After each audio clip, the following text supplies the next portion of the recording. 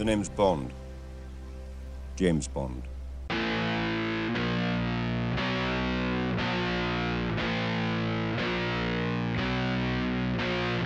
Hello, welcome to Bond and Beyond, our James Bond podcast here on the Red Spotlight Entertainment Network. With me, or I should say, being dragged, is Peter Martinez. How are you doing, Peter? Hello. Hi. What's going on? I said I made something specifically for this podcast, and I'm going to present to you what I made. I made a dirty vodka martini. For me to engulf on as we embark on this James Bond journey together. How wonderful. If you were recording here at my house, I think I would have made you one. You think? I would have definitely made you one. I would have definitely made you one. And I would have spit it in your face. I don't think you would have liked the dirty. No, you don't really like alcohol-y drinks, as we found out in the last episode. No, I'm not crazy about alcohol. This is like an alcohol-y literally the drink. only parts of alcohol I care about are the effects. And if I'm not getting drunk, drinking it to get the effects, then I don't want to drink. You want no part of it. All right. Speaking of part, we're talking about part 3 and part 4 of the James Bond film series.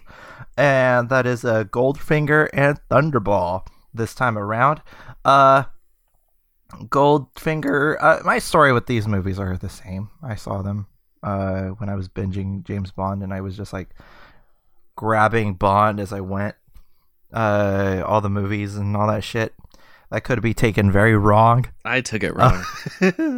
But anyway, we'll get into the nitty gritty of Goldfinger first, and then we'll talk about Thunderball a little bit later. So, the first up, we have probably what's regarded as like the gold standard of James Bond films, called Goldfinger, and it has everything that would be in a James Bond film, and it's right here, and we're here with you. So let's talk Goldfinger. Peter, I want your initial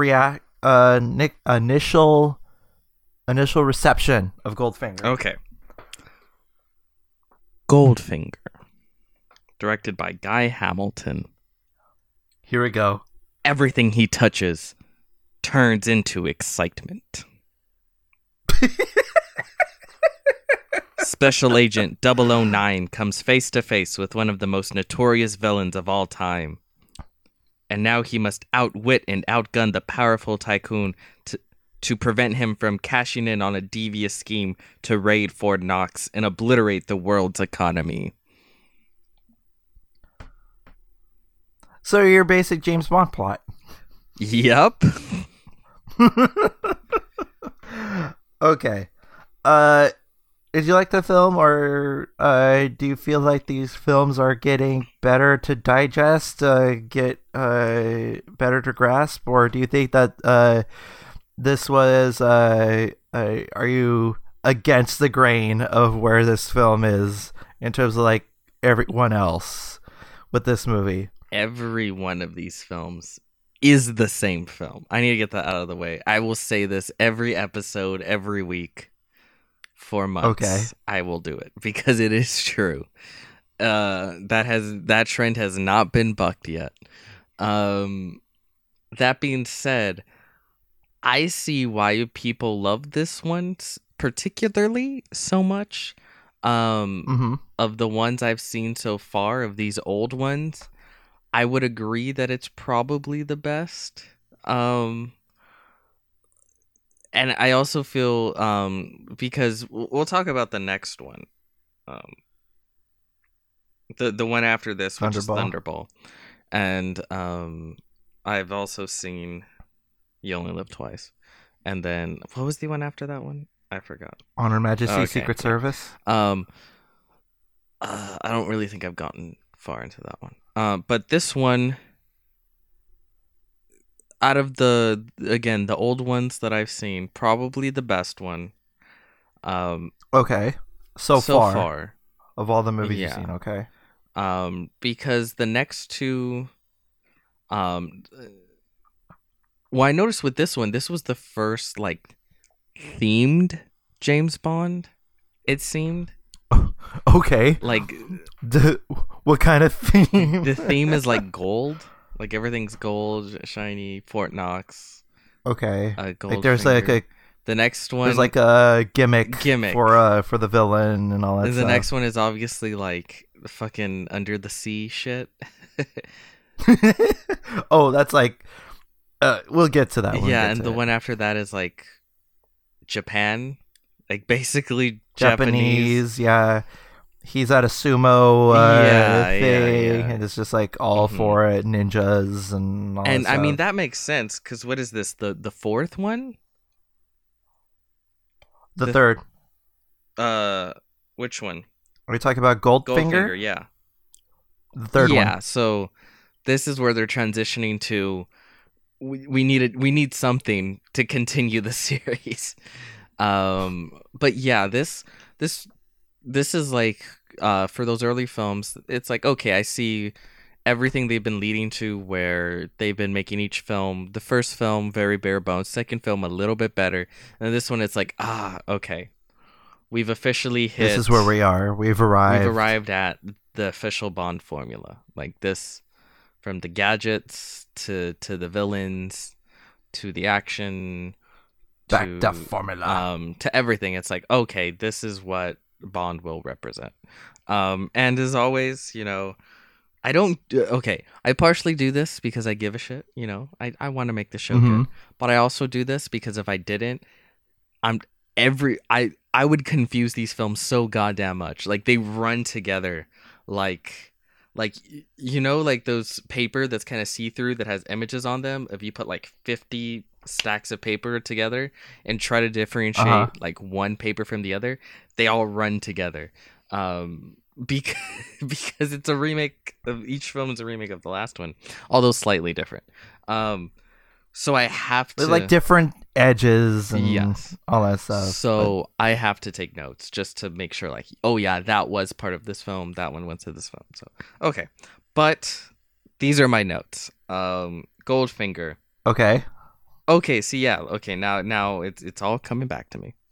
I wrote the shot where the bad guy was in the girl's reflection was cool, because I remember that. There's a shot. I don't remember Where he's- what's going on. Where he's sucking face with a Mhm. girl, and he sees the bad guy with the knife coming at him, and he puts him in the bathtub and Whoa! I'm not there yet. Whoa! Okay. Whoa! Okay. Okay. Point Alright. being, that was cool. I was like, oh, that's a nice little artsy shot, And then 2 seconds later, I wrote in all caps, did he just use her to block the bad guy's hit? Because I'm pretty Yeah. sure he literally like turned her around, and then like she got punched by the guy. Was she like a bad guy as well? I wasn't clear on that. I've always had that feeling like she knew that guy was there, just waiting Because for if Bond, not, and just he like just said fuck her. and she kind of used herself as like, I guess, bait for Bond. I guess. guess. Yeah. Oh, and then the next line I wrote was heat lamp kill was cool.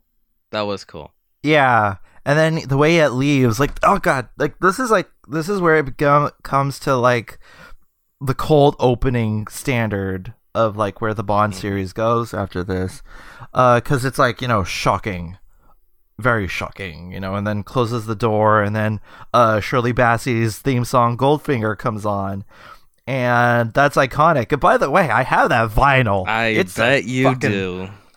It's a good fucking vinyl. Oh, It sounds God. crisp.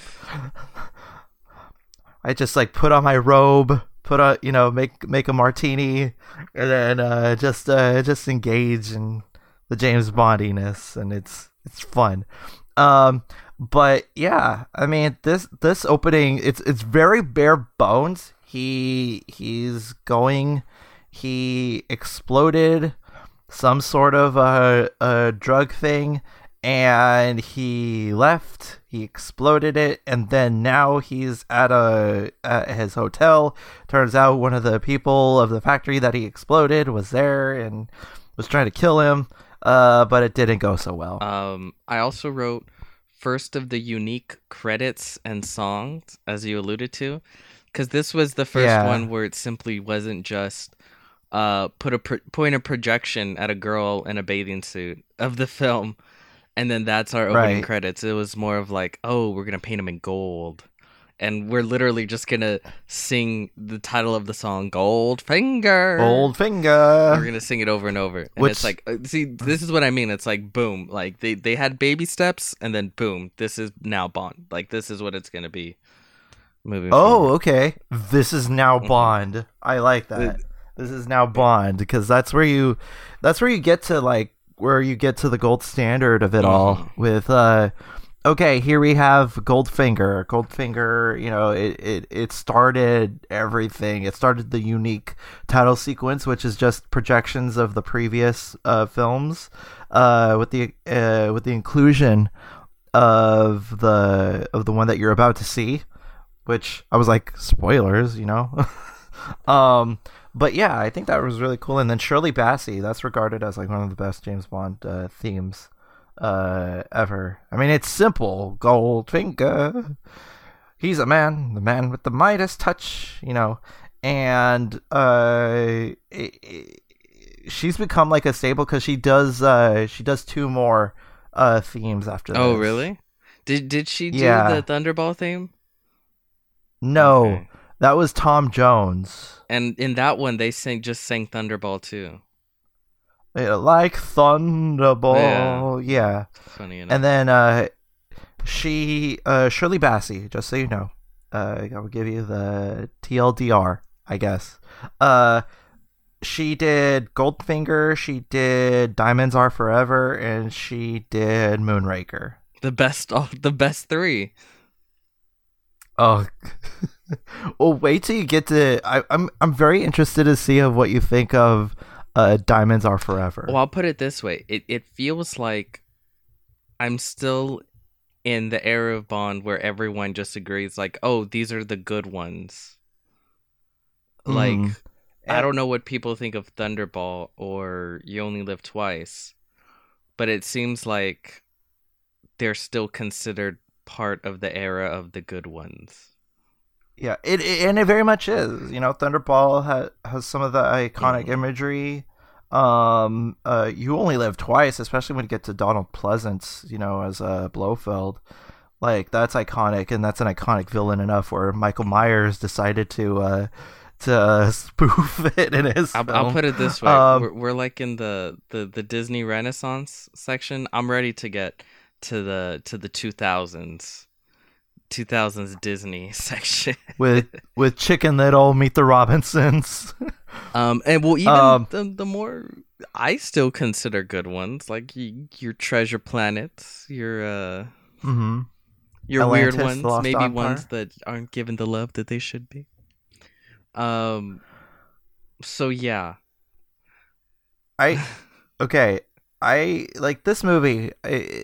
It's a good movie. I think it's like, this is like, oh, they actually threw money at this and all that stuff, and you got like some iconic things. I mean, first of all, you have Gert Frobe as a Ulrich wait, Goldfinger. I'm not there yet. I'm not there. Okay. All right, you're going in chronological order. I have to. That's the only way I can keep it all in my head. Okay. Okay. Together. Okay. It's probably a good thing that I've seen a couple more Bond films after this, because looking back, this doesn't seem as bad. But oh boy, there's a scene, I think, when he's talking to M, where he's with a lady at the pool, and then No, it's Felix. Felix. Felix Leiter. Gives a shit. They all look the same. Point being. Are you telling me that all white people look the same? No, just him and M. Those 2 white people look the same. Okay. He You won't say that when you come to Casino Royale, because Felix is played by Jeffrey Wright. Yeah, probably not. But Okay. And Judi Dench, Dame Judi Dench. Never heard of her. Okay. He's with this female companion, obviously. And then when he says he goes to Bond, like, oh, we need to talk, he literally looks at her, says, man talk, and then just spanks her away.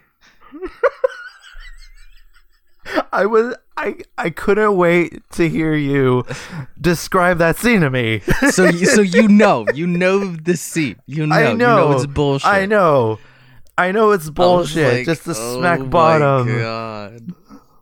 Him vacationing in Florida. Man talk. Oh God. Yeah. And don't get when we get to Pussy Galore, we'll get to her and her character. I have thoughts. Do you not worry? I have some thoughts. Thoughts galore on Pussy Galore. Yes. All right. Okay, continue.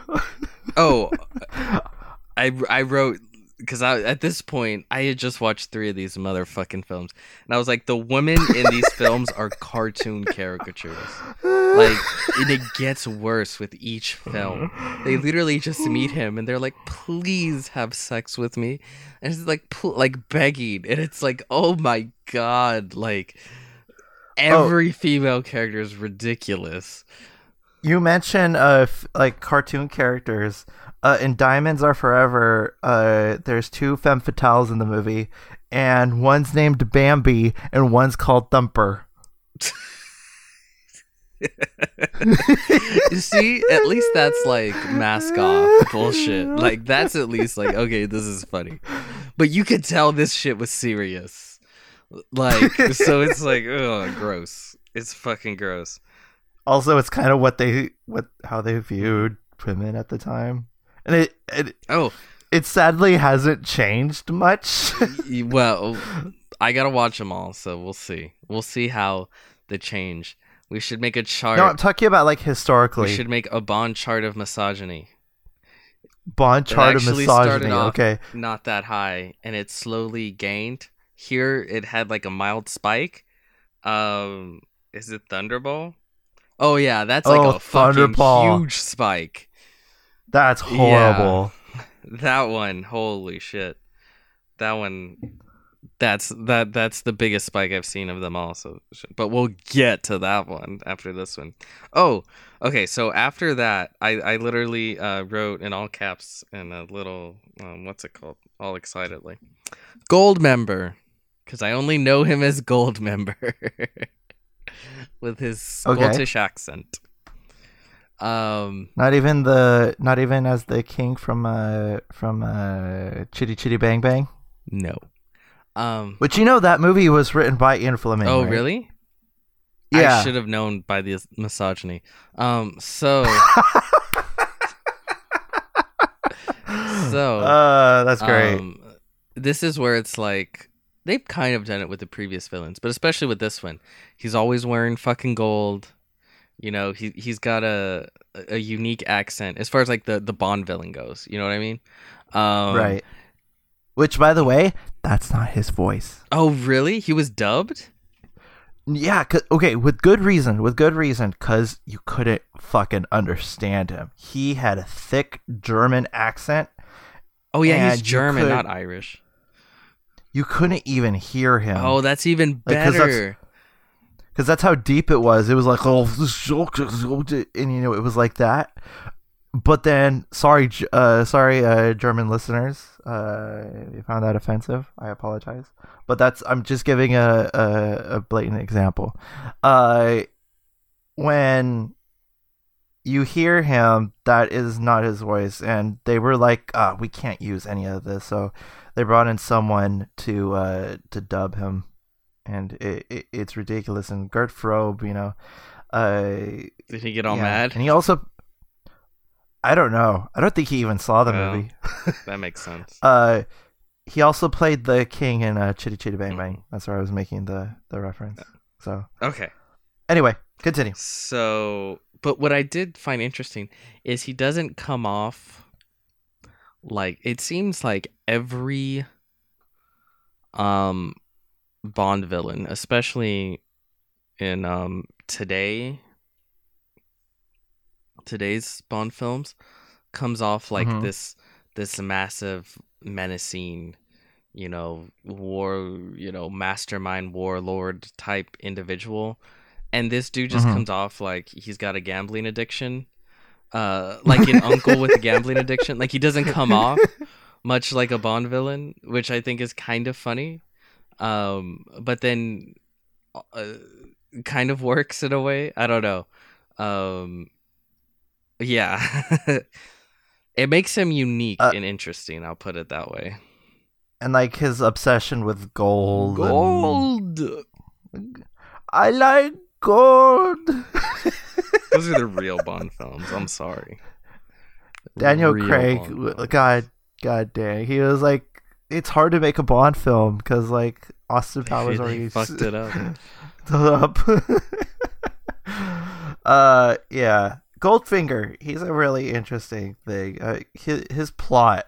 Well, did you write down his secret? His plot. That's also an interesting and fun plot for a villain. Is he's basically going to rob was it Fort Knox? No, he's not gonna rob Fort Knox. He was gonna nuke it, making all the gold in Fort Knox valueless, so that his gold could go up in stock. Oh, okay. Okay, yeah. Yeah, see, that's interesting. That was his evil plan. I always like when they Or can should I do say- something more than just release a virus or steal a atomic bomb. If they could do something a little bit more than that, awesome. Because those two And have this been is- done to that. Like of all the Sean Connery films, this is the only one not to deal with Spectre, at all. It's just like one off. Like, oh, he has to fight. Yeah, this it's just one this gold random baron. dude who's like, I fucking love gold. Fuck everyone. with his Asian compatriot Oddjob. Oh, that's right, Odd Job. I must have written some shit on here about it. I'm pretty sure I did. But yeah, the plot is really interesting, or should I say Operation Grand Slam? Because that's what it's called. You could get it at Denny's. Oh, and I wrote under this, because obviously, this is when he goes to talk to her. Moneypenny just trying to fuck. Like, Yeah, again, come on, part my 3. dude. Come on. You're literally just laying it down all over the globe. Throw a little Moneypenny's way. I don't think that's too much to ask. Throw a little money pennies way. Okay. Yeah, especially because she's actually maybe it's because she's consenting. He doesn't like that. That's why it's like it's not a challenge. It's not a This douche Bond. not a douchey Yeah, I thing know. to like You can't be a douche about it. get through. Oh, okay. I wrote this. Q has a laboratory with even better gadgets. So this is the first time they actually gave Q a lab. And it was like, look at Yeah, all these and it's cool things.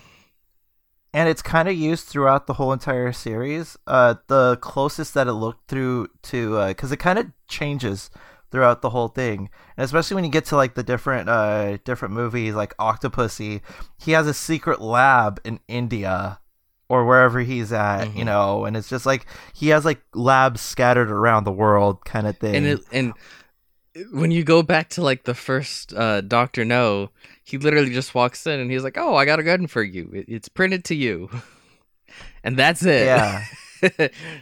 But here, And- he's got a big ass slab, and I forgot what he had. Is this where he gave him the car, the tricked Yeah, out the car? Aston Martin DB5. Yeah, that's like regarded as like the best Bond Mhm. car. And honestly, if I had all the money in the world, that would be my ride. It's a beautiful car. I like it, especially with the ejector seat option. I don't think that's for retail. Oh, I have to get that exclusively at Q Branch. But the next time it looks like that, like in Goldfinger, like the lab, you get that in Spectre. Oh yeah, whoa shit, really? Yeah, Damn. like his lab looks like that in Spectre. But I'm saying it took like, that the long green. to show the lab again. To show that kind of Oh, lab. okay. Yeah. there's labs of course with Q Branch, but it's constantly changing.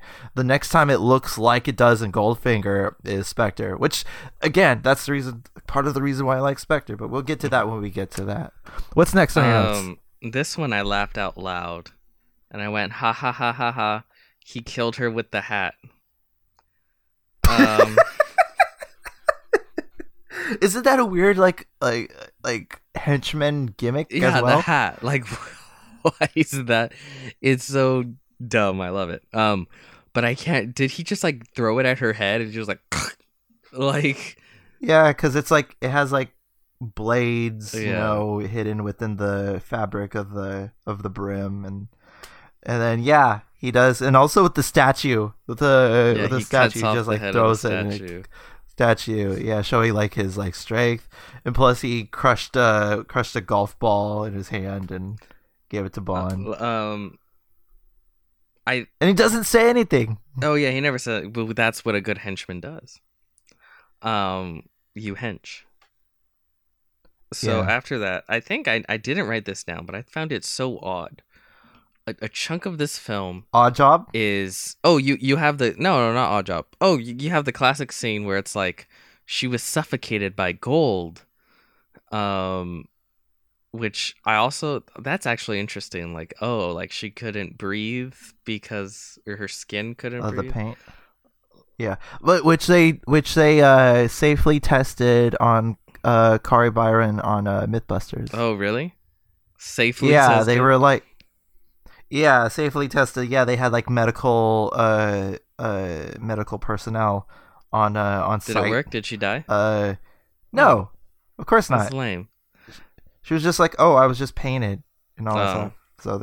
So it was just like it didn't exist. But there's this weird chunk of the film where she dies, and then he goes on after trying to sneak after Goldfinger, and I guess her sister like pops up, like this other girl pops up for a while, and I'm like, oh okay, Tilly Masterson. I see what they're doing. Like she's gonna be the Bond girl, okay. And then she fucking dies like a scene later. Like you literally just figure out like she's like, oh, I'm what's her name's sister, and you're like, oh okay, so this is how this is the motivation for this character. This is how we get to know her, and then she fucking dies like a scene later. Like it genuinely feels like she was supposed to be the Bond girl. This was her like leeway into the film, and then like. I don't know, like, people didn't fucking like her on set, and they're like, okay, we fired her. We gotta write her out of the film and bring some other girl in, and then she'll be the Bond girl. Because I think it's so weird. Like, the way she comes in, like, oh yeah, I'm her sister. Oh, she's dead. Well, why go for that when you have Pussy Galore? Do you admit it's weird? That's my point. And then like she was trying to avenge her sister. That was that side shit plot. Went nowhere. That's what I mean. And it's like you're gonna get a lot of that in James Bond. Like you build it, you give her an arc, you give her a reason, and it's just like, oh, she's dead. Okay, I guess that was that was fucking weird. But it did lead to one of the most iconic scenes, and I recognized it right when it happened because I typed out in all caps "frickin' laser beams." Frickin' laser beams is when he gets captured, and then this is he's been captured in previous films, but this is like arriving at Bond. Like this is officially Bond now. He's tied up to the table, and they got a laser beam gonna cut him in half, starting with his gold member. And he's like, and then of course, no, Mr. Bond, I expect you to die. And that's like, God, like there's so many like iconic moments that a lot of people like turned like, oh, that's Bond, and all that stuff. I mean, it's just like, it just so happened it was like that. They didn't plan it or anything like that. It's just one of the things that is like popular with Bond, you expect me to talk? No, Mr. Bond, I expect you to die. Like, just like little gold nuggets like that. I'm trying to keep up with the theme, gold. But yeah, I mean, it's completely iconic. That scene. I mean, a lot of people turn to like, oh, what's the best torture scene? People turn to that or the ball busting scene. I have no idea which one that one is. The ball busting scene from Casino Royale when his balls were getting when busted. they hooked him up to Yeah, when they sat him down on that seatless chair and they were beating him with the rope. Yeah, that was a bit rude. This one though. That was very rude, Mads. Mm-hmm. Mr. Mickelson. I do feel though like so many times within this film, and again, I totally get why this became a fucking thing to satirize in the Austin Powers films, and it's like, why don't you just fucking kill him? Like, what are you doing? Take him behind a shed and blow his brains out. Like, why do you still have, like, so many times the villain will capture him, and then they'll provide him with clothes and a place to shower so they can come have dinner and talk and be like, yeah, so you'll never stop me. And he's like, oh, that's where you're wrong. I will stop you. Like a battle of the egos kind of thing. It is just like, just fucking shoot him in the face. What are you waiting for? And oh yeah, by the way, this has got to be James Bond at his worst at being a spy, because he's always constantly 5 steps behind everyone. Well, also, when you give your actual name to fucking everyone, you're not a spy. Like, again, that's just shit you gotta go with. Businessman, maybe. The name's Bond, James Bond, which, by the way, returned after not being used in From Russia with Love. Okay. It was never really supposed to be a thing. That thing. The name's Bond, James Bond. I'm pretty sure none of it was supposed to be a thing, but then it took off. So then they're like, well, let's keep doing it. Yeah. Like Bond himself. This is my one sentence thought on Pussy Galore. Oh, one sentence. Holy shit. Okay. Why is the only female with personality called Pussy Galore? She's the first one that's basically just told James Bond, like, kind of fuck off in this entire series. And, she's got a bit of spunk to her. And it's like, oh, and it's like, cool character. What's your name? Pussy Galore. They gave the one female character with like an ounce of chutzpah and named her the degrading name Pussy Galore. Want me to give you some more insight on her character? Sure. It's implied she's a lesbian too. Of course. Because the only way that a female could not be interested in James Bond is if she were a lesbian. And of course, James Bond's just masculine charm would cause this lesbian to turn. Of course, this is the way it would be fucking written. Oh my god. That's why she had that passing line. Number one, it's implied that her flying circus, the plane squad that she's with, it's implied that she's had relations with all of them. Where is this all implied? Okay, the books. Oh yeah, the books, mostly. Okay. Most of the books. Okay. I'm just making sure it wasn't implied in the film, or if like I fucking missed something or anything. But there is an implication of her being kind of a lesbian in the movie as well, where she said, "You could turn off your charm. I'm immune." Kind of thing. But see, no, fuck you, no, I refuse. That's what it meant. No, but that's such bullshit, because that automatically assumes that a woman can't just not find him charming. Like, it's literally to the point. If you're a misogynistic writer in the 60s, I know. Okay, I should probably save my rant because it literally means nothing. You're right, but like this idea that the only way a woman could not find him charming, she's got to be a lesbian. She's got to be.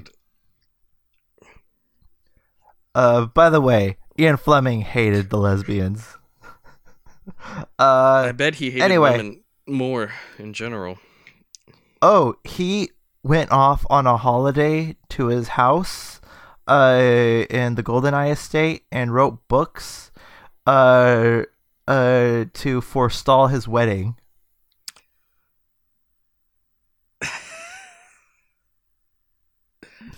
Yeah. Just a little insight. So these books were written because he didn't want to get married right away. Anyway, so what's next on your notes? Well, this was the last part of my notes. With each film, I've noticed I've been writing more, which I don't know why. I just get into the groove of it. It helps with the thinking. And that was Odd Job fight was cool, and that was a cool fight. Yeah. In because it's basically inside the giant vault, and then he's fucking throwing hats everywhere, throwing fisticuffs, like gold, and then the way that he kills him was with like through the wire, because he throws his hat and then into the steel bars, and then when Odd Job goes to grab it, he electrocutes him, and it's like which is nice. Awesome it's fight. A nice henchman death. Yeah.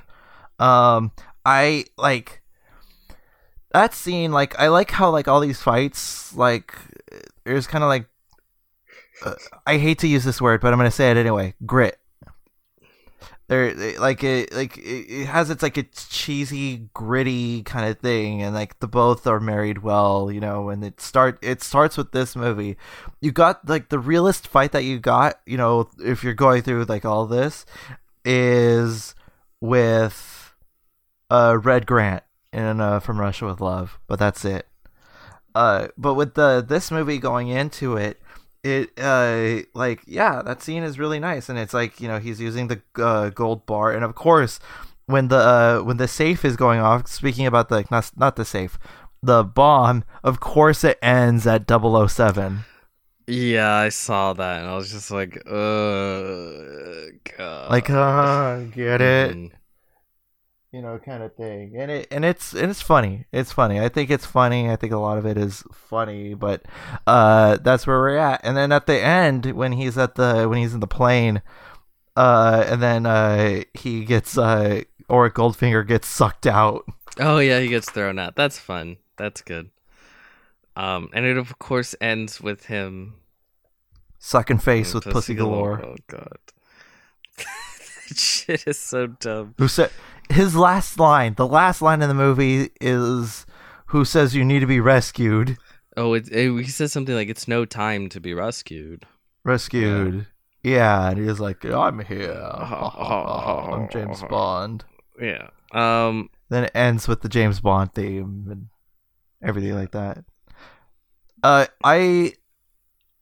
It's really interesting. Like, not many James Bond movies take place in the States, and yet this one is. Yeah, that's another thing that's interesting about it. It takes place in the United States. Yeah, and it's funny how, like, in order to like show that they're actually in Kentucky, they filmed in front of a Kentucky Fried Chicken. Oh yeah, because that's American. They're culture. like, oh, that's American right there. You got to have some fried chicken at KFC. Mm-hmm. That's right. That's pure-blooded American right there. You got to show that. Ridiculous. I mean, overall, I do think it's the best. Like everything that of the other films so far, and I think even in a lot of ways, the couple that follow after have been leading to. It's like, okay, they really nailed it down what they want it to be. When whether it comes to like villains, action, music, title cards, location, how it's shot, just so many like the gadgets, the cars, so many little aspects of James Bond for the last two films had been whittled down, and then boom, they're at the center of what it is, and or at least what they want it to be, and what it has stayed for all these decades.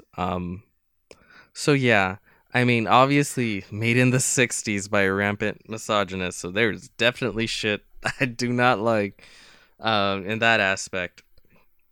But as far as But what other it than that- is, or what it's trying to be, is like a James Bond film. It's the best of these old ones I've seen so far, including a couple of the ones that we're gonna get into as the shows go on. So yeah. Yeah. I think that obviously means I enjoyed it the most out of all of these I've seen so far. Yeah. Okay, and then we'll get into it. I can't wait to see you nosedive into the Roger Moore era. Everyone knows that's the best era, so. May Roger Moore rest in peace. Anyway, How did the first James Bond fucking outlive them all? the first James Bond? Oh, Sean Yeah. Connery. I have no He's idea. still alive. Raging. Oh, it's because he drank from the cup of Christ. That's true. That's true. He did. That's how he stayed alive. I think we made that joke last. We'll last make it every time, episode. bitch. Anyway, so final thoughts on Goldfinger, or you're finished? I'm finished. I said them. I said my piece. Okay. Now let's talk about And He Strikes like thunderbolt. All right, that was horrible. Sorry. Thunderball. A personal favorite of mine. Really? Really? Okay. We will get into it. Thunderball. Okay. Directed by Terrence Young, 1965. I think it was about. Which this is a very interesting movie as well. Like all the studio politics of it all, okay. starting with this movie as well. Look up, look down, look out. A criminal organization has obtained 2 nuclear bombs and they're asking for £100 million ransom in the form of diamonds in 7 days, or they will use the weapons. The Secret Service sends James Bond to the Bahamas to once again save the world. And boy, does he go to the Bahamas. Shit. This is Aquaman. This is fucking Aquaman. That's what this fucking film is. Just because it takes place in the under the water. There's a huge and for, battle underwater at the end in which he comes in with like a fucking trident. This is fucking Aquaman. 75% of the film takes place underwater. Which, okay, first of all, this was like the first time people saw this shit. Like, oh, you could film underwater. Oh wow, that's cool. Well, let's And start. Let's boy, take it from the beginning. Young used lad. it. All right. Okay, my first notes were, thank God he's dead. Oh wait, because it started With that tease. at a funeral with JB, and I'm like, yes, he's dead. Oh my god. Fucking done. I don't know how they're gonna do it for the rest of the Yeah. series, but okay. Fucking Last Jedi this shit. Kill the main hero. Let's see what else we can do. But no. It turns out I guess that was like a villain or something. Had faked his death. Spectre agent. I didn't realize that, so I wrote ha ha ha ha he punched the widow. But apparently the widow was actually the villain dressed as a woman to like evade James Bond, I guess, to go into hiding. Yeah. Which that's not a good tactic. Not a good tactic at all. I did write though, this dude can really fight in heels. But He did throw holy down. shit, he did throw down, and that was a lot of under and over cranking of the camera to like speed up some Yeah. things. But holy shit when he gets the jetpacks though. Okay. That was I wrote something. okay. When that happened, I literally just wrote, he flies now? He flies now. Yeah. He flies now. James Bond, God. like this, like, can you imagine just being, there and like the audience's reaction for the first like- time. It's like, oh shit, he could fly. That's when I was like, oh fuck, they literally just pulled out a fucking jetpack. Okay, like we've officially hit camp area. Full on jetpacks. Which I like how he uses it once just to like get off a building and then never pulls that shit out again. Oh no! And then he goes into the Aston Martin. Yeah. Oh, and I did write That's cool it. car gadgets because I think like he I don't know what he very classic James Bond spy shit. He like lifts some panel and pushes buttons. I don't know if like some slick shit came out that made them slide or what. I can't remember what it was. Go Gadget oil Slick, basically, yeah. And I was like, okay, we're officially in the James Bond that I kind of understand now. The cheesy, okay, gonna use your gadgets and call it good. Yeah. And then it goes into the title sequence, and probably one of my favorite title sequences. This is what I'm telling you. This is where they started having themed James Bond films, where it's like, where the last one was Gold, remember? This one's like, we're the undersea James Bond. And the next one will a lot be of like, diving. this is the Japanese James Bond. And this one was the Gold James Bond. Yeah. And I think, like, this is really interesting, thing to get into, because I think that with this movie being said, like, it does have a lot of the, class. I really get into the Tom Jones theme, like, of all, like, because it's like big, brassy, epic, and then the title sequences, like all the blue and like the vivid colors of it is just fucking gorgeous to look at. And I think that with just that opening right there of like, he strikes like Thunderball, it's just like there's kind of mystery like that, like, ooh, who is he talking about? Is he talking about James Bond? Is he talking about Emilio Largo, the guy with the eye patch, which we get into later? Which we're gonna get into, like, gimmicky villains in a bit with Emilio Largo, I'm sure. Yeah, and like just taking off from there, I was like, Spectre is back. Blofeld still has hair, because so far they've had him like his face be obstructed. But even with both times they've done it, you can still tell that he's wearing fucking hair. He's not bald. It's all that nuclear testing in the next the next time around. Sure. But it does have him with his cat and whatever. And then how's your wig perception with the last two films? Oh, very, very apparent. Very apparent, you could tell.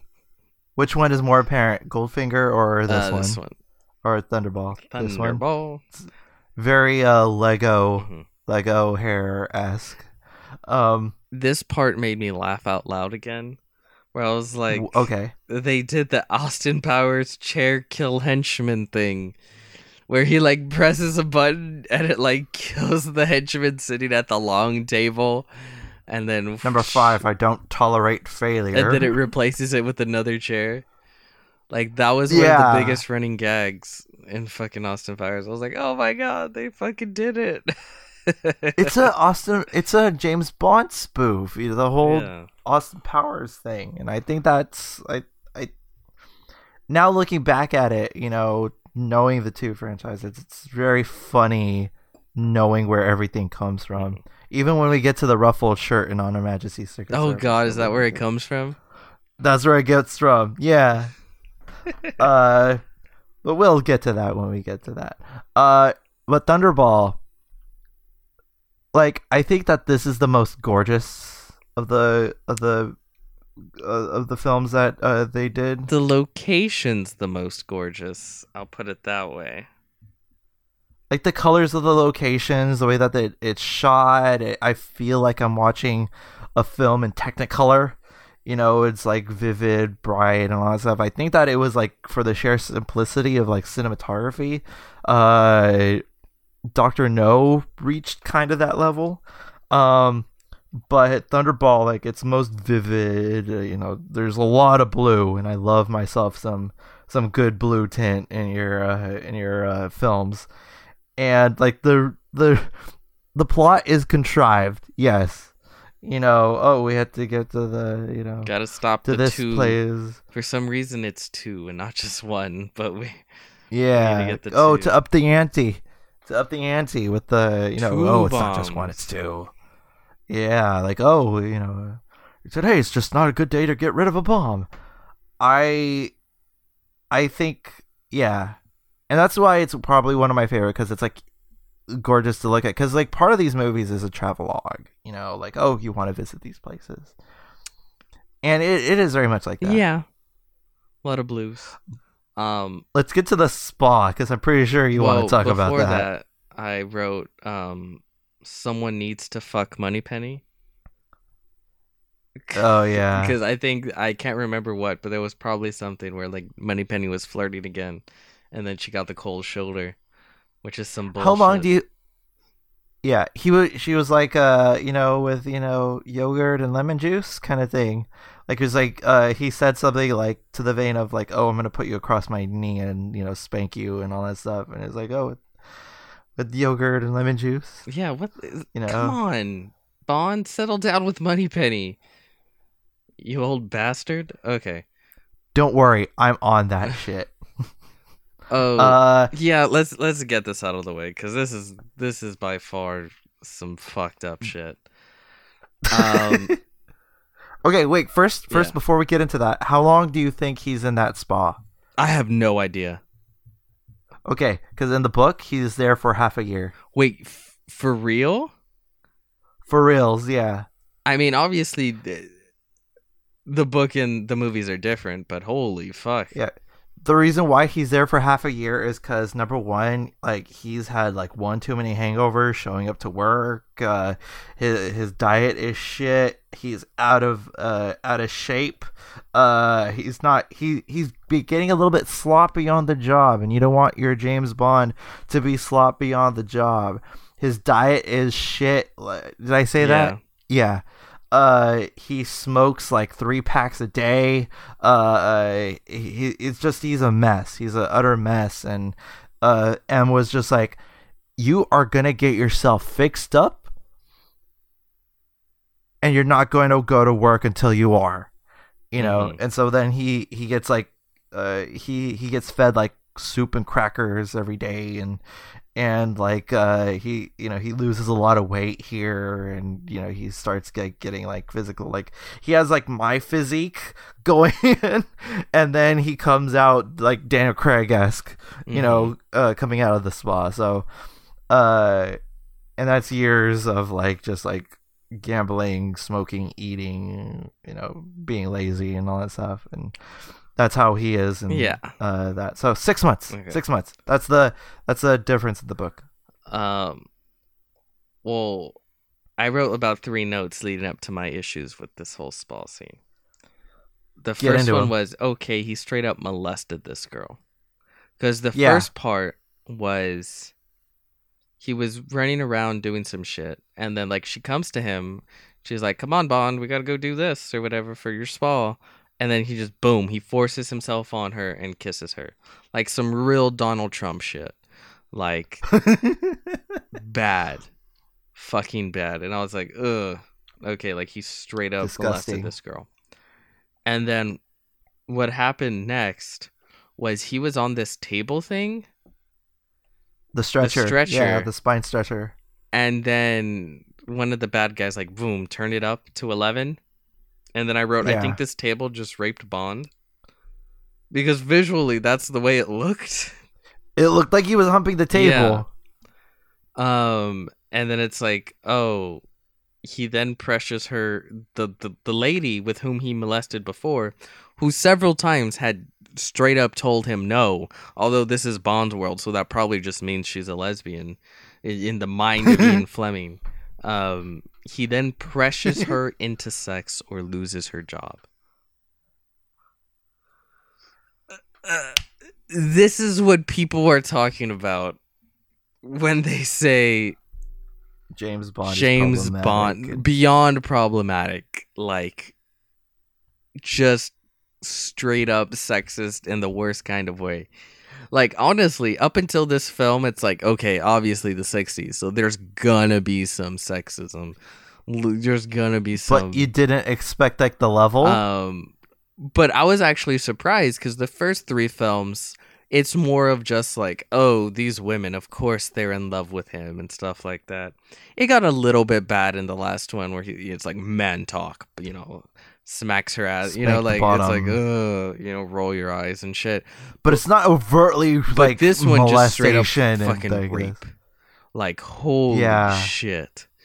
And then of course it's played as, oh, isn't he charming? No, he isn't. Oh my god. Fucktard kind of thing. Yeah. This is as problematic comes. And you can't escape it. Yeah, you can't just kind of talk around that.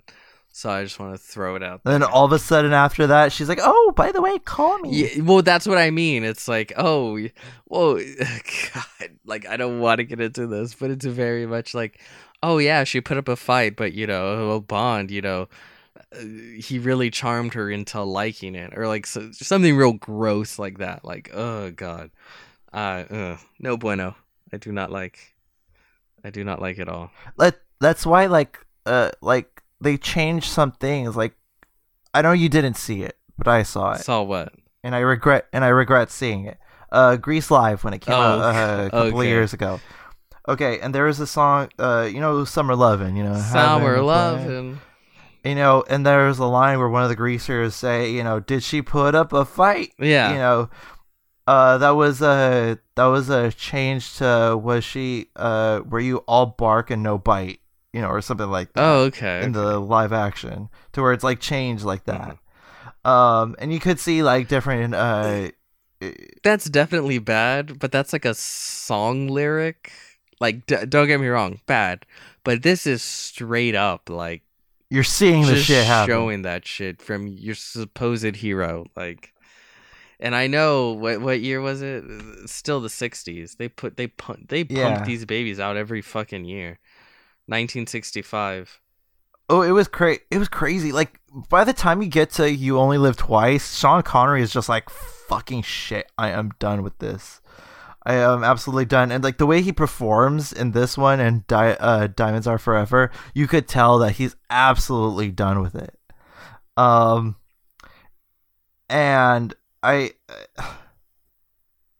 that is the part where, you know, where I admit that, yeah, the series, I love the series, but I admit where it is problematic. You know, extensively and heavily problematic at certain aspects, but yeah. Anything else on your notes? A lot, obviously. Okay. Oh, and I guess this is the sequence to when they're stealing the bomb, because they have this other whole thing where like the bad guy girl. Oh, Fiona Volpe. Yeah, her. This is Spectre doing this shit. She's one of. She's a Spectre agent. She has a Spectre ring, which we'll see. Yes, which becomes a fucking thing. And they hire some dude to change his face to become the bomb operator to steal the bombs. Gets a little greedy, but because of that, they're like, haha, fuck you. You need oxygen to breathe? No oxygen for you, ya bitch. Like, that's basically how that goes. And what did I write? I wrote they dumped a toy plane in a tub. Because that's totally what they did. Yeah. And I was like, oh, that's cute. They went to Albert Broccoli's bathtub, and they're like, hey, drop this thing in there. Let me dip a camera in there as well. Yeah, good. We have the footage, Terrence. Oh, by the way, I meant to tell you, get into the inner politics of the movie. Okay, so this movie, Ian Fleming wrote the teleplay of this movie. He wrote the teleplay, and Kevin McClory produced it, and Harry Saltzman and Albert Broccoli. They all got together and they're like, this is going to be the first James Bond movie. Thunderball? However, they were like looking at Okay. they were looking at the budgetary concerns about this movie because like a lot of the technology kind of didn't exist when they were getting around to making Doctor No. So they changed it. So part of the rights of this story and some of the elements in it belong to the producer I mentioned, Kevin McClory. Kevin McClory, he was a stinker, and he was like, okay, the James Bond movies are gonna go to me, right?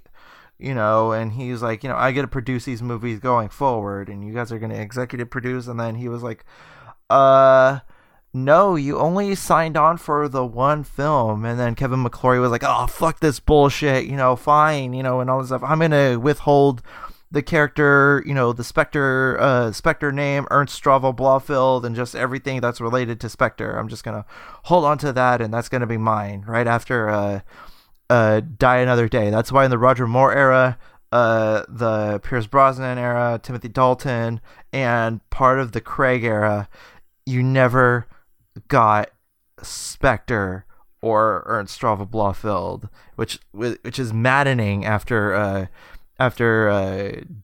Diamonds Are Forever and where that leaves off and all that bullshit. That's why I was so excited going into 2014 when it was announced that the next title was going to be Spectre, and it was announced that Christoph Waltz was going to be in it. Because You automatically know what you're fucking getting. Yeah, because I was like, okay, Christoph Waltz is obviously going to play Blofeld. And then Spectre, you're naming it Spectre. And by the way, gorgeous poster. It's so simple, like the octopus logo of Spectre, and it's just a gun shatter on the glass, and it's making the octopus little thing. Mwah, beautiful. But yeah, we never got that. There's a little jab of that when we get into For Your Eyes Only. They jab. There's like a little like jab and all that stuff of the Blofeld character and Kevin McClory and all that stuff. But yeah, it was such a huge thing, and the Broccoli's were trying so hard to get the rights back to Spectre, because that was like their big bad. That was their Thanos. Did he die? Is that why they got it back? Yeah, and then the rights reverted He took back it to his grave. Yeah, petty bitch. But yeah, he took. So that's what happened with all the inner politics of Thunderball. It's real. It goes more into depth about that, but just the gist of it, that's what it is, and it's just years of bullshit and pettiness going forward. Yeah. Okay. Anyway, continue with your analysis. Again, this is where it gets fuzzy. Shit starts to melt together. I wrote badass bike. If I remember, there was a badass bike. Okay, Fiona Volpe's bike. Yeah, she like shot something at him through the bike, and I was like, she blew some shit up. I was like, oh shit, that's a badass bike. And it exploded. And then, of course, in all caps, they said the title. They said Thunderball. Yeah. Operation Thunderball. Codename Thunderball, which is really interesting. Also, in that scene, it's kind of cool because you see all the other double O's. Yeah. I'm like, oh yeah, there is other agents other than this one motherfucker that they have. And there's 10. One is a female. 009 is a female. What? Yeah, 009 is a female. Because if you count the seats in which they're sitting, like it goes in order, and like the 7th seat is empty, waiting for James Bond, but the 9th one is a female, which is crazy. Also, that map room is probably the most like impractical map room ever. Yeah, because it's like at an angle. It's freaking ridiculous, but it's grand. I never mentioned this. The production designer, until we get to The Spy Who Loved Me, his name is Ken Adams, and goddamn, like his sets, like his set design is so sophisticated and grandiose and big and all that stuff. It's just, I think it's beautiful. I think it's gorgeous. But anyway, continue. I wrote, ha ha ha ha, number 2. This is Austin Powers. Because that's when I realized his name was number 2. Yeah, and he had the eye patch like number 2. Every reference I now get from Austin Powers just makes me laugh so much. Frickin' pole sharks. Yes, pole sharks. That's great. No laser beams on the pole sharks, which is really a missed opportunity. But Yeah, sharks with freaking laser beams. he does on top of have their pole frickin' sharks, heads. and I think there's a sequence where Yeah. they feed some dude. One of the failed agents. They get to that. Yeah. Let's talk about Emilio Largo. What do you think about his character? Number 2, Yeah. he's pretty good. He kind of comes off as like the typical bad. There isn't much to differentiate him beyond his eye patch and him being number 2. Who does number 2 Who work for? does number 2 work for? Work for? Damn, buddy. What'd you eat? I number 1, I like the name of his yacht, the SS Disco Volante. That's a great name for a yacht. Also another thing, I like the casino scene when I was like, oh my Bond God, was trying to casino scene. when Bond was trying to rouse him up, and he was like, "Oh, I guess you're facing the specter of defeat." I know, too just trying to like get to live aroused. dangerously.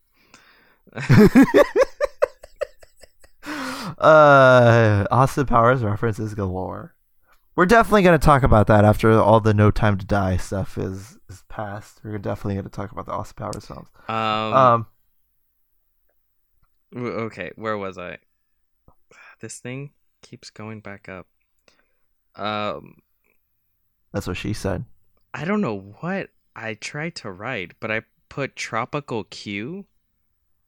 Oh yeah, because because he's wearing a Hawaiian thing. He's wearing a bowler hat, and he's like wearing flip flops and all that stuff. And he's like, "Hey, Bond, I got a new gadget for you. Like, happy to see you, Bond. I'm just here on vacation. Anyways, here's your new watch. It's a Breitling with a Geiger counter and also your breather, your underwater breather. Here we go. And use that." Yeah, that was fun. I didn't even remember what I wrote. Okay, Tropical Q. If you have anything vague, like if you write anything vague, I'll help you out. Okay.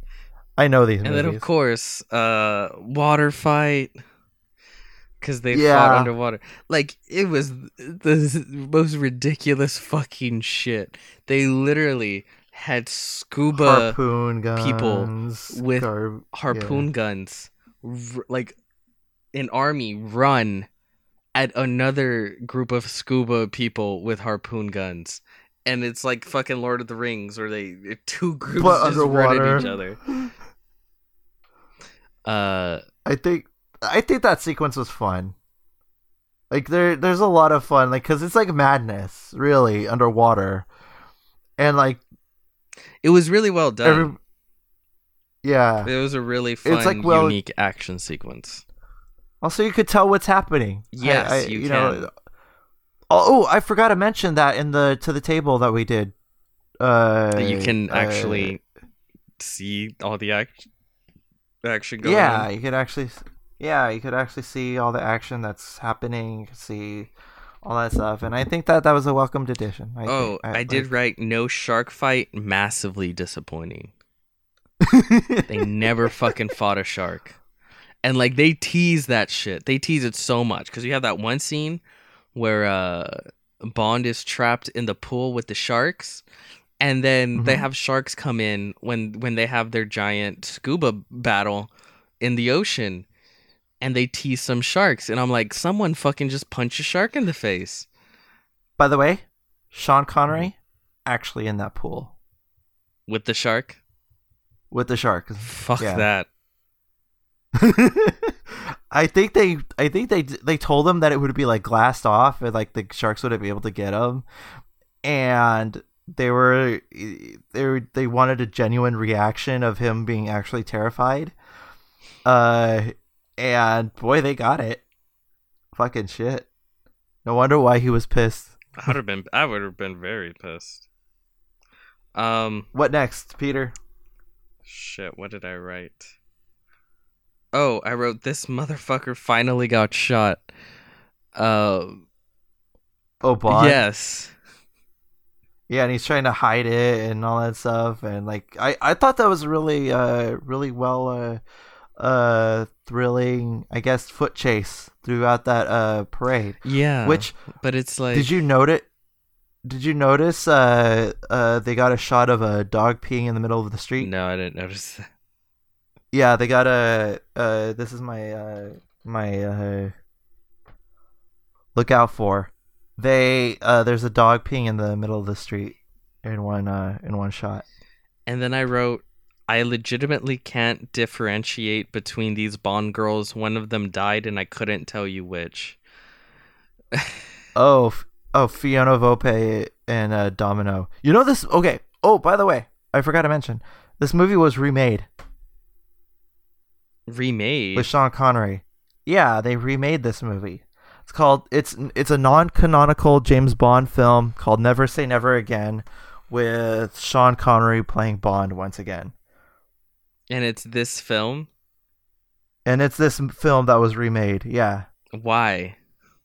Because Kevin McClory had the rights to only one of them. So he only had the rights to one. So he one just film remade and some that elements. one film. Yeah, and he the thing about Never Say Never Again, which I guess we'll talk about that when we get to it. An off episode. He Never Say Never Again went up against Octopussy. So it was two Bonds and one showing at the same time. So one was Sean Connery. Was Sean Connery Roger cool Moore. with this dude then? If he came back for this film, or he hated the Broccoli's. Oh, really? Yeah, he went on. I think it was Johnny Carson, and they asked him, who's your favorite James Bond villain? And he said, "Oh, Cubby Broccoli." Why did he hate them? I think like contractual stuff. He wanted to come out. He wanted to get out of James Bond, and yeah, I could see him like being like, "Ah, fuck it, shit." I mean, this is the route that Daniel Craig would have gone had he continued after No Time to Die, like well after No Time to Die. This would have been the attitude that he would have gotten out of those movies. So yeah, little tidbit that this movie was remade with Sean Connery again as Bond, and Kim Basinger. What you know who she is, right? No. She's Vicky Vale in the Tim Burton Batman. Oh yeah. She's a Domino, in this film. And Max von Sydow plays Blofeld. Okay. Max von Sydow. So that's okay. So that's that movie. That's anyway, interesting. Back to the original. Oh yeah, this one was the one that confused me the most with shit. I'm like, who's that Bond girl? That I thought she was dating the number 2 guy, but she's dead, and then she just popped up in this next scene. So you can't tell between a redhead and a apparently and a brunette? Not Kyle.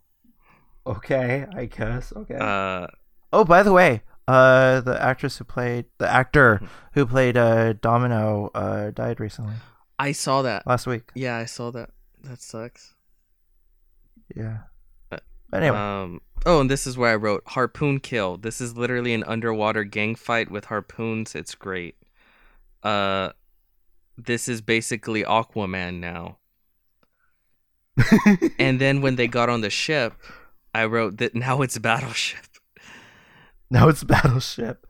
Yeah, and all the it's so interesting to see like how like action scenes were shot back then, because like the undercranking and overcranking of the camera, like you could tell like the camera sped up and all that stuff to make it more, I guess, exciting. I guess that was their version of like the hyper edits that would like be in the Bourne films and all that stuff, like shaky cam to make it all exciting. That was that trend at the time. There's this guy on the boat, Okay. that frees the girl. And it's just like randomly, it's just like, oh, I'm this random guy you've never seen before, but I'm gonna help you now. And it's like, okay, I guess. And I guess she was gonna get tortured with an ice cube and a cigarette. Yeah, or something apparently the alternating parts of that are painful. I don't know.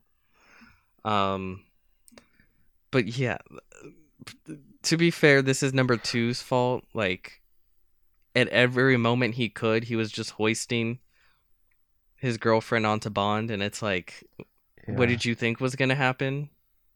Yeah, you have James Bond, who like fucking. He's got a reputation in this universe. Like, I don't know what to tell you. Yeah, I mean it's, and then to constantly like, oh, you know, you could hang out with my girlfriend. I'm too busy, like, but please take my girlfriend out on this romantic holiday getaway.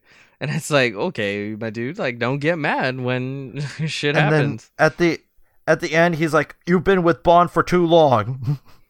You know, it's just like a complete like 180 on a character thing. It's like, it's stupid. This movie is stupid, but I love it. If like, what's it called?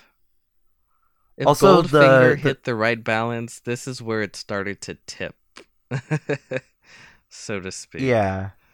But I loved all the stupid shit. Continue. The stupid shit was the best part. The harpoon fight, holy fuck! Harpoon gang fights. There needs to be more of those in film. Like, this was fucking. This was Aquaman. Yeah. And he strikes like Aquaman. Oh, speaking of the theme, another fun fact for you. Because I'm chock full of them. Tom Jones passed out while recording this song. Really? Yeah, because you know the final belt that he's like belting out the word Thunderball, like Thunderball, and when he gets into that, he holds it on for so long without breathing and all that stuff. He passed out. I mean, that's commitment. Woke up several hours later. That's definitely commitment. Imagine dying just because you gave it all in a fucking song. That's fucking legendary. If that were to happen. Also, the Nancy Sinatra. Oh, I'll talk about that when we get to the next one. Okay. I mean that's kind of where I am with this one, Thunderball. It's a little bit messier. I found there to be a little bit less interesting. It was a little harder to keep my attention.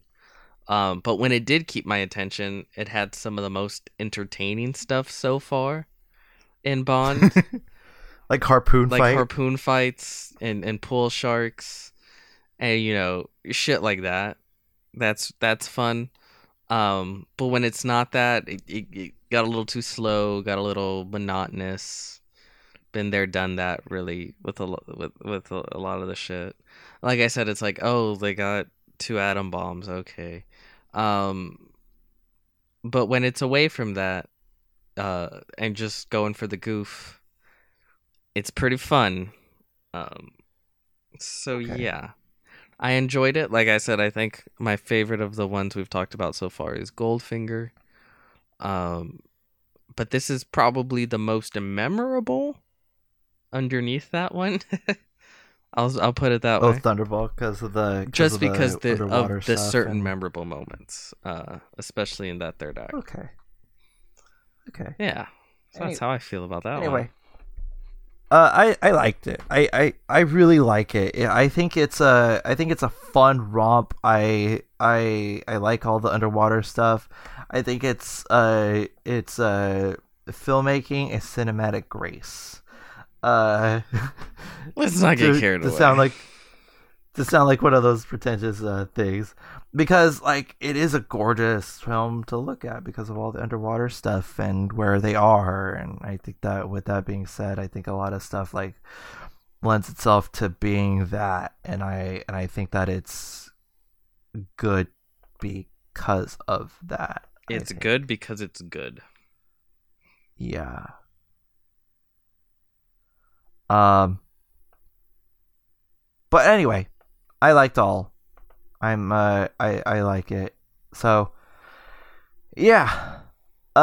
Did you like what you heard here? And if you did, you could check us out everywhere where the Red Spotlight Entertainment Network roams. And you could check out what's going on in Red Spotlight Entertainment. You could check out what's going on in the Fantasy Fair.